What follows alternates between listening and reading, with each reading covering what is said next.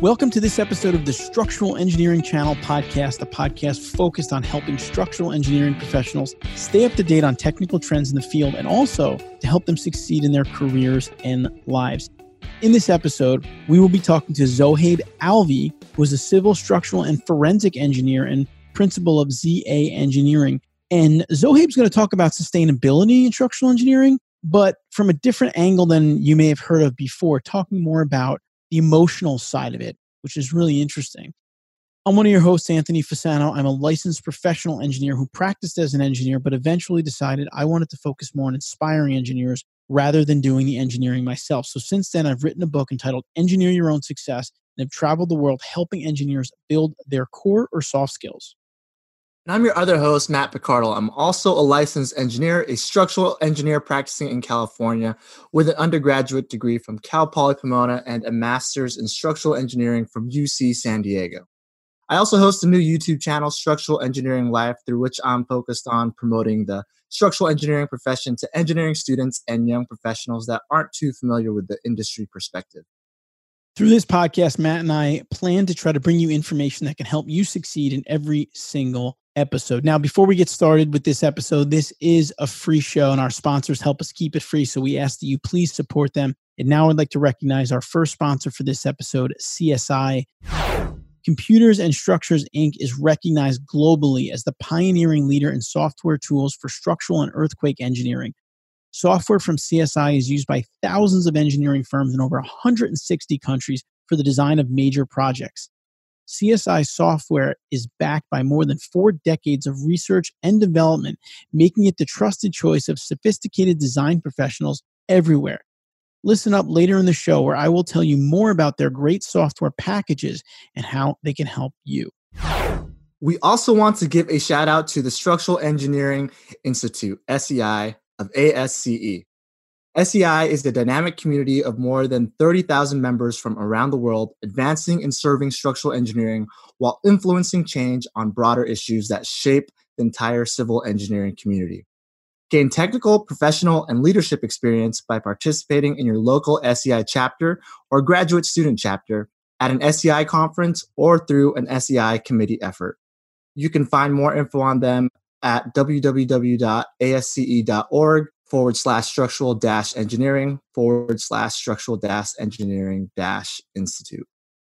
And of course, Matt and I kind of had initial conversations about this podcast at the Structural Engineering Institute SEI Congress this past year, which is also a great annual event that they do.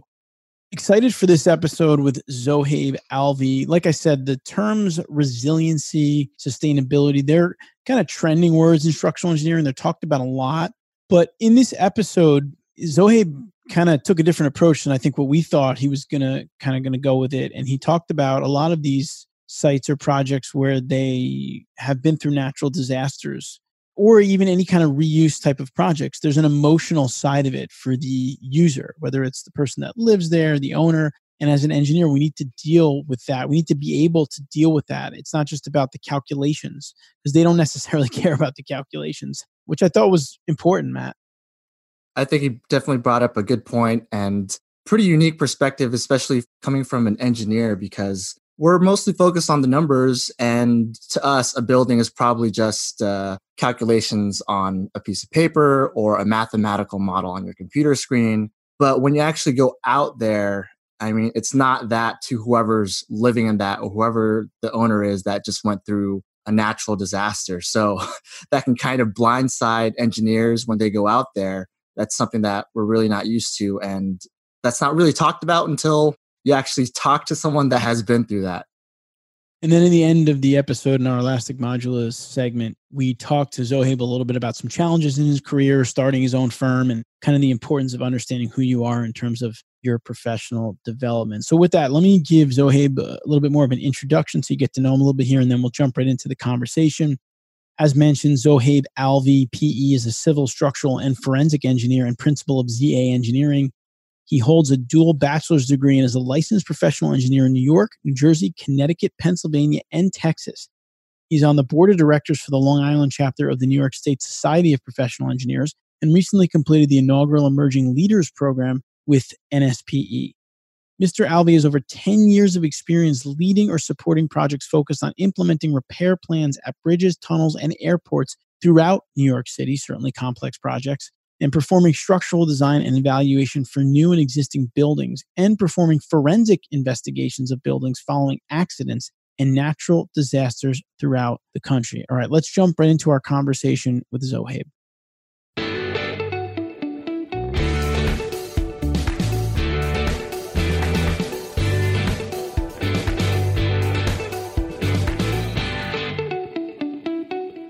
Now we'd like to welcome Zohaib Alvey, principal of ZA Engineering, to the Structural Engineering Channel podcast. Zohaib, welcome. Thank you for having me. So we're going to talk about some different topics with Zohaib, but before we jump in here, Zohaib, why don't you give our listeners a little bit of background on yourself, kind of your career to date and where you're at today? Well, a lot of my career takes a very non-traditional route. I first started in college as an architecture major. Figured I didn't like it that much and wanted to progress into something different. So I talked to my advisors at school. They recommend that I take the construction management program because it was introduced me and opened me up to the PE exam later down the road. I might have to work a little bit extra, but that wasn't a big deal for me. So I decided to graduate with both degrees, and I got a job, doing contracting work for a little bit, and then decided that wasn't for me either. And I got a job with a structural engineer who pretty much taught me the ropes, everything from structural design to forensic investigations. And from there on, I went over to a few larger companies and decided that wasn't me. I like to be in control of my own product. And I started my own consulting firm with the blessing of many clients who are very generous and open to letting me experiment on their projects. That's great. How long have you been doing that now? How long have you had ZA Engineering? Officially, ZA Engineering has only been around. It's going to hit its 1-year anniversary soon. But I've been consulting on and off for pretty much since I got out of college, everything from drafting to, just assisting other engineers with staff shortages or whatever else there is. Listen, starting and building a business in itself is a challenge, and doing it, I think, in engineering of any kind, especially structural engineering, I'm sure will make it even more challenging, which we can get into a little bit later. But for now, let's start off on the technical side of things in terms of what would you say your specialty or expertise, or what areas do you focus in structural engineering? For me, it's more about repair and reuse of existing structures. There's a lot of buildings out here in New York City, Long Island, North Jersey, Southern Connecticut, where my business focus is. And there's a lot of buildings that are aging and beyond their useful life cycle. A lot of times, there's issues with being able to build something else on these sites, considering, the zoning laws have changed significantly since when these buildings were built. So that's where I come in to do an assessment of the existing building, find out what's required to repair it, and to see what measures we need in order to be able to reuse the building and have it serve a new purpose. And Zohaib, you have a specific interest in sustainability. Can you talk about that a little bit? So sustainability is, a big buzzword, or it's become a big buzzword, but it's a very serious topic. When we build something new, the materials that are used have a certain energy or embodied carbon within them. And a lot of times, building a new structure, even with sustainability in mind or alternative energy in mind down the road, building that building can produce extra carbon or extra waste that, is unintended or unthought of, especially as structural engineers who are sitting around just solving problems or calculating the load requirements and everything else. Things like concrete. I'm not knocking on it because I am a big fan of concrete. I'm not good at designing it, but I'm very good at I do realize its benefits, but concrete itself, produces up to 6% of worldwide emissions, and that's something to consider when we're designing. So my sustainability goes back to what my specialty is, to be able to reuse existing structures, because that embodied carbon and that has already been taken under consideration. So how can we retrofit it and basically reuse that structure to avoid additional carbon output? Essentially, correct? Correct. Yes. And that's great. And that's something, Matt, I think that we've been talking about a lot on the podcast. We had that conversation with Dr. McAllister from NIST recently. We talked about exactly what Zohaib is referring to, which is we have to go beyond the calculations and just checking the boxes off in terms of the technical side of things, but we have to think about the longer term impacts to the community that these projects are having more than ever right now. Yeah, it's definitely a big trending topic, but for me, I guess I was curious. It seems like it's for structural engineers out there. I guess, how do you specifically, because you mentioned we have to be more aware of sustainability. Can you give us a practical example of how you actually do that during a retrofit? And so basically, you have an existing, let's say you have an existing steel frame building, and used to be a warehouse, but now they want to convert it into lofts for or office lofts. Now, to go back in there to be able to see how the building was constructed, what the existing loads were, and to see what's required in order to bring this up to code, make this safe, and be able to reuse it. So, do the columns need to be reinforced in some places? Do we need to excavate a little bit, re-expose, the foundation and try to shore that up in some way? Each project has a very unique set of problems that comes with it, and it goes beyond just being able to sketch something on paper and say, this is going to work. There's a lot of field issues. I mean, you have to be involved in every step of the process, down from the surveying the building down to, the actual construction and the execution of it. It's beyond just design. So in terms of sustainability, so when you're doing this type of project, you're taking into account how much concrete they have to demolish, what type of materials you're going to be putting in there to kind of to make building more sustainable in the end?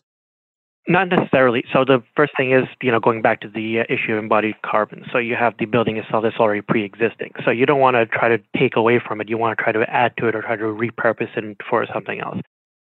A big thing is very simply, install solar panels on the roof, but the roof was designed 50, 60 years ago where you had less safety factors or less, lower snow load or lower wind load requirements. And all of a sudden you're adding a ballasted system, which is adding an extra, 20 pounds per square foot in some cases, especially in higher wind regions, depending on the angle of the panel, obviously. You want to be able to go back and double check or triple check the roof to make sure that's capable, of supporting new alternative energy or new green features. This is a balancing act, really, for structural engineers in terms of trying to utilize all of the existing structure and materials and add to it, as Zohaib said, but also making sure that you can add to it safely. And I guess that's where the structural calcs and the load calculations come in, but it is an important balancing act. So Zohaib, do you sometimes get called in on projects where they're trying to decide whether or not they can reuse something? That's usually the first step. And with a lot of clients, before they even come up with the structural engineering, the first thing I recommend is a consultation to see if a project is even feasible. And I do that with a lot of clients. We'll go in, we'll do an initial meeting, we'll look at the condition of the building, we'll see what their goal is, and we'll go over specific options to see if there is a possibility to do what they need to do, or if they have to go a different route in order to accomplish their goals. So if you wanted to have, let's say, a mindset of sustainability really as an engineer, but let's say as a structural engineer specifically, the approach would be we want to reuse as much of an existing building as possible. Does that sound accurate? Correct. Okay. Because I think it's important, like Matt was saying, if someone says, I want to be more sustainable as a structural engineer in my approach to projects, the first thing that comes to mind would be reuse what you can. But again, you have to then balance it, making sure that you can reuse everything if you're adding solar panels or adding other things to a project. So now in terms of policies, guidelines, regulations, people have been focusing on sustainability for some time now, although it is becoming more and more popular. Has that been reflected in codes and guidelines in the recent history? So I know the ASC has their 5-year roadmap to sustainable development, and they set apart 4 priorities in there.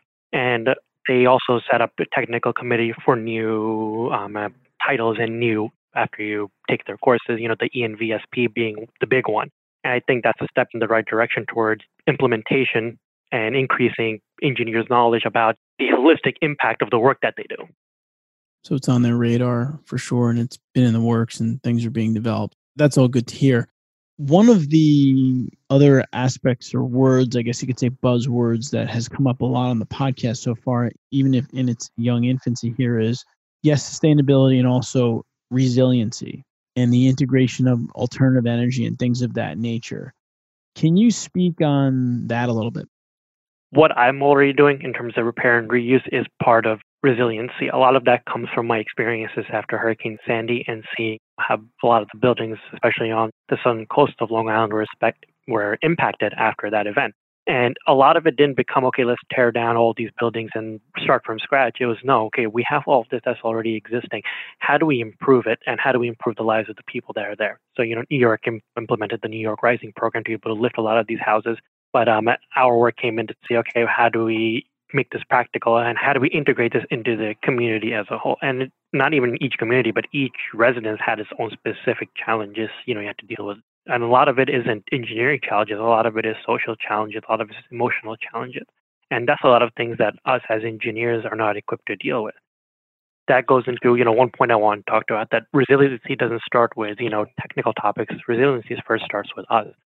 We need to be able to develop ourselves a little bit beyond technical capabilities. We need to be able to develop our soft skills. I know, Anthony, that's a big focus of the Engineering Management Institute and, the book that you wrote.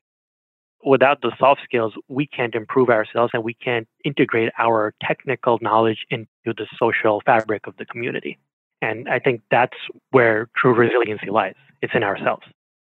You mentioned Hurricane Sandy and resiliency starting with ourselves. Could you give us an example of kind of when did you have like a aha moment where you were out there and you saw that, hey, we do need these skills and it starts with us? A simple example was, one of the first houses that I did, and this was fresh after, we went out there, then their house wasn't severely damaged, but it did flood, and it was a new family. They just had a child, and, they're very worried about where are our lives going to go. And they didn't want to hear about how we're going to fix their house. They just wanted somebody who would listen to them beyond whoever else has been there just trying to, solve the issues for the house. So really, we sat down on, their dining table, and they just kind of led their hearts and said, okay, this is, what's really bothering us. And they didn't want us to come up with a solution. They just wanted someone who would sit down and listen to what problems that they're going to run into down the road or they might run into and what they're really worried about. So it had nothing to do with my technical expertise or the fact that I was there as an engineer to, assess flood damage. It was more or less, what is my greater role beyond that of an engineer? And that's when everything started to click. I didn't have the skills at that time to sit down and listen adequately. I tried to interject a little bit. And I found out when people just want to talk to you, they want you to listen. They don't want you to talk at all. And that was something that took a little bit of development. I mean, there's been many weather storms and these natural disasters that have kind of plagued us, not just in the U.S., all over the world. As of recently, and Hurricane Sandy was a bad one in the area that I'm in and Zohaib's in. My in-laws actually had a house out on Breezy Point out there in the Rockaways out in Queens. And that whole community really I think they had 50 houses burned down from an electrical fire. I know my in-laws' house was completely underwater. And this program that Zohaib mentioned where they're raising up all the buildings, my in-laws, in fact, just finished their house a few months ago there. It is when you get called out to job sites like this, and in that community specifically, rebuilding, I mean, the Red Cross was there. You have all of a sudden hundreds of people, thousands of people without a home. And you're going as an engineer to do maybe a structural analysis or some kind of inspection.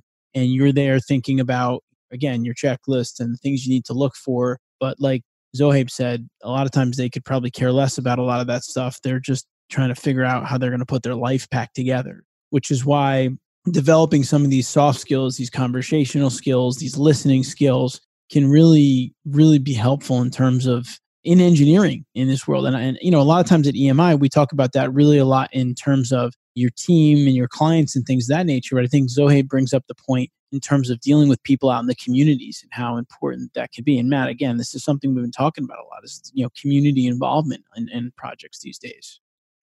Yeah. And as a structural engineer, I mean, there's volunteer programs where you can be kind of like a first responder to natural disasters. So whether it's a hurricane or a forest fire or an earthquake, you can get called out there. And it's important to know that when you are going out there, you're kind of a structural engineer. That's your main role is to kind of just be there for the people that didn't just lose their house. They just lost their home that they've been living in. And it's important to definitely be aware of that instead of just going in there and seeing how you can repair their house. So it is an added responsibility, I think, as being a structural engineer and definitely bring up some great points. But Zohaib, how do you even prepare to do that? A lot of trial and error from my experience anyways. But a lot of it comes down to, having good friends, having good family members, and having good mentors to be able to, sit down and talk to these things about. There's a lot of people out there, a lot of engineers out there who've been doing this for 30, 40, 50 years.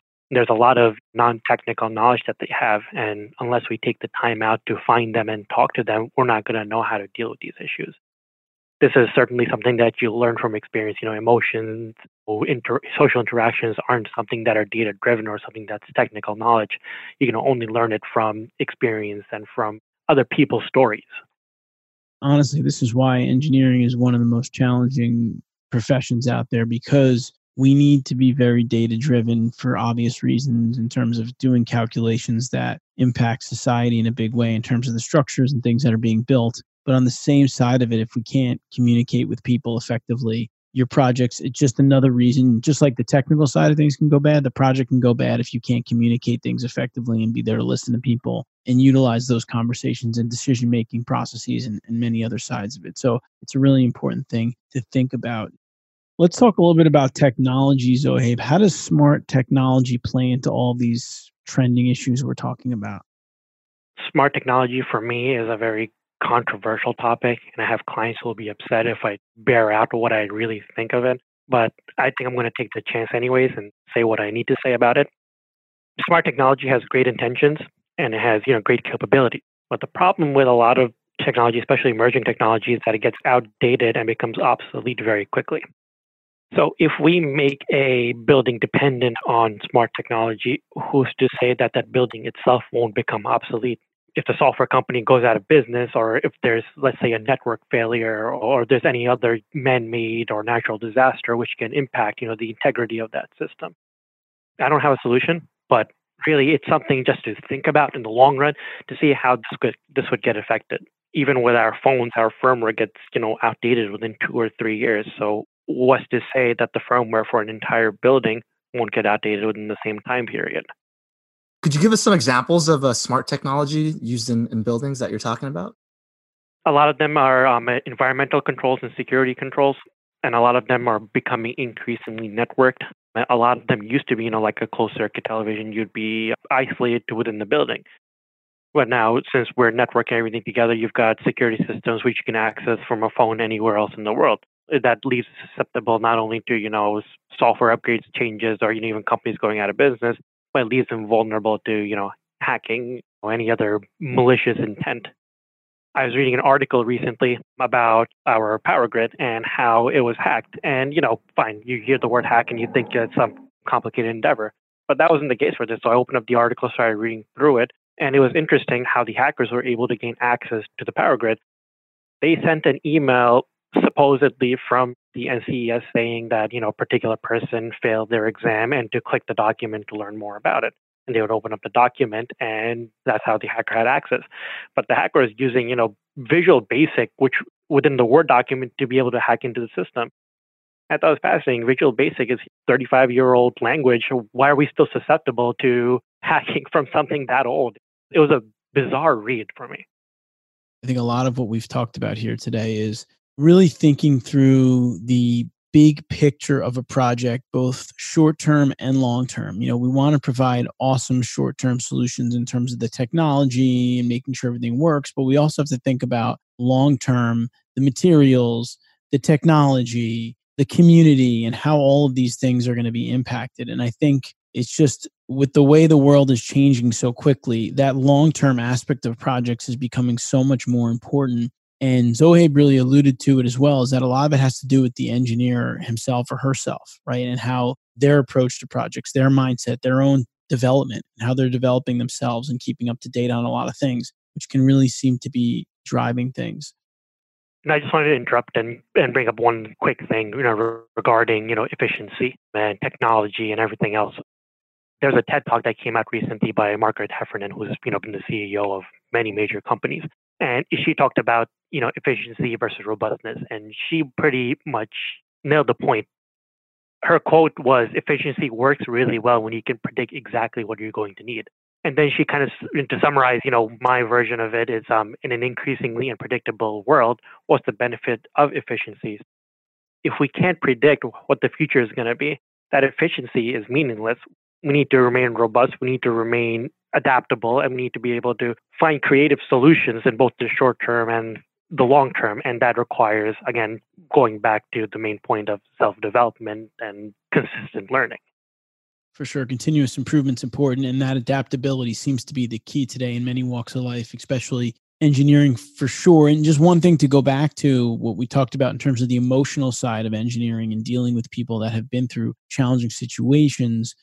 If you're a younger structural engineer, I think just being aware of that, if you haven't done a lot of site work or responded to a lot of disaster project sites, then just being aware of that so you can start to understand that and think through that will be helpful. And if you're an experienced engineer, you may already know this because you've been to job sites like Zohaib and you've met people in distress. But I think what you can do and where you can provide value is your younger staff or to just the younger community in general, maybe through doing a talk at a society and talk about these things because you learn these things on the job. These are not things that they teach you in undergraduate structural engineering degrees, how to deal with the emotional side of people when you show up to a project site. So you can be the teachers of that. And I think that that's something that's very important. And these are the kind of lessons that we're trying to share through the podcast here. So what we're going to do now is Zohaib's going to stick with us. We're going to take a short break. We're going to come back in our Elastic Modulus segment and talk to him a little bit about his career and starting a company and some things that are interesting about that aspect of his journey.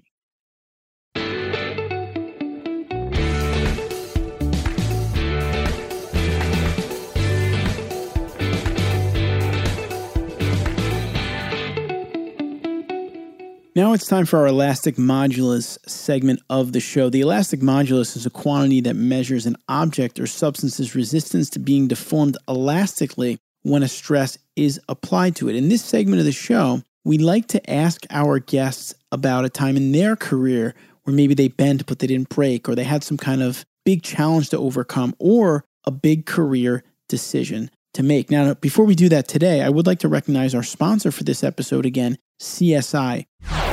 CSI produces 5 primary software packages: SAP 2000, CSI Bridge, ETABS, SAFE, and Perform 3D. Each of these programs offers unique capabilities and tools that are tailored to different types of structures and problems, allowing users to find just the right solution for their work. SAP 2000 is intended for use on civil structures, such as dams, communication towers, stadiums, and buildings. CSI Bridge offers powerful parametric design of concrete and steel bridges. ETABS has been developed specifically for multi-story commercial and residential building structures, such as office towers, apartments, and hospitals. The SAFE system provides an efficient and powerful program for the analysis and design of concrete slabs and foundations with or without post-tensioning. Perform 3D is a highly focused nonlinear tool offering powerful performance-based design capabilities. With CSI products, you can be confident that you have the finest structural engineering software available, backed by a company with an unmatched record of innovation and an unrivaled commitment to meet the ever-evolving needs of the profession. You can learn more about them at www.csiamerica.com. All right, we're back with Zohaib Alvi here, and this is our Elastic Modulus segment. And Zohaib, we like to focus in this segment on our guest careers and maybe a time where things looked kind of bad and you were able to kind of overcome challenge or adversity. Is there a situation like that that comes to mind that you could shed some light on in your career and share with our audience? I think the biggest thing or the biggest challenge that I had was coming face to face with my own weaknesses.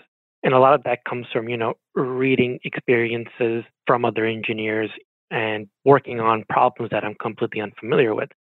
A very stressful experience. I still deal with it day to day. I've made it a point to, try something that I'm afraid of at least once a week, this podcast being last week's challenge. The biggest insight I can give is do things you're afraid of. And I can't give a specific example, but I think the biggest one was, when I finally decided to step in full time and do, running my own business. There's a lot of unknowns. And I'm not a business person by any means. I'm not even a social person by any means. I don't have any social media beyond LinkedIn. And even then, I'm hesitant to keep it around. It really became a learning experience for me, again, beyond the technical knowledge. It was, find the administrative knowledge to find out how to actually open up a business. What do I need to do with the state in order to keep this going? What do I need to do in terms of accounting and payroll and hiring other people? Marketing, from engineers are traditionally introverts, marketing is a completely opposite experience of that. How do you go out there and how do you make yourself be known? How do you speak to people? A lot of time and with any subject, not just engineering, we're very used to talking to peers and people from our own career paths. We don't know how to talk to people from other lines of work. How do you learn that? And the only way to really learn it is to, really step into it and don't be afraid to fail. I've failed plenty of times. And as long as you keep picking yourself back up and keep trying and trying, you'll learn. Even if you don't accomplish something, you'll learn something. Zohaib, was starting the business itself another endeavor where you wanted to just push yourself beyond your comfort zone? A lot of it came from, I took this thing called the Strength Finders, and I was surprised with what it told me what my strengths were. And the number one was, independence. I didn't realize that until, I took that. And then my wife comes up to me. She's like, yeah, I've always known this. I'm like, why wouldn't you bring this up with me before? She's like, I thought you'd know yourself. And that's when it really struck me. It's like, I don't really know myself. I've been given problems to solve, and that's all I've been doing. It's time to, step back, get to know myself a little bit, and then find the problems that I want to solve or solve the problems that actually need solving. And that's where the whole business thing came up. It's like, okay, and if I want to do things my way, the only way to do it is to try and hope that I don't fail. That's very inspirational. Thank you for sharing that with our audience. I think some of the lessons that I got from that was, you don't have to start your own business. If you're a young engineer and you're starting your career off, you can start learning about how to treat yourself as a business, because even in your own firm, you have your own reputation. And it really does take treating it like a business. How are you showing up to work? What extra things are you doing to benefit your firm? Even with social media and your marketing, how you're perceived in that. So I think even not just starting your own business, but how are you promoting your own self-brand in your company? And how are you helping out your company? So I think that's great lessons, even if you're not trying to do your own firm.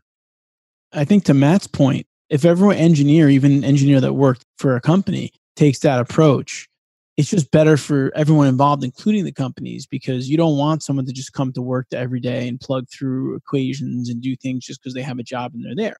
You want someone who's motivated about themselves and their career, and they're building their skills, and they're out there in the industry meeting people.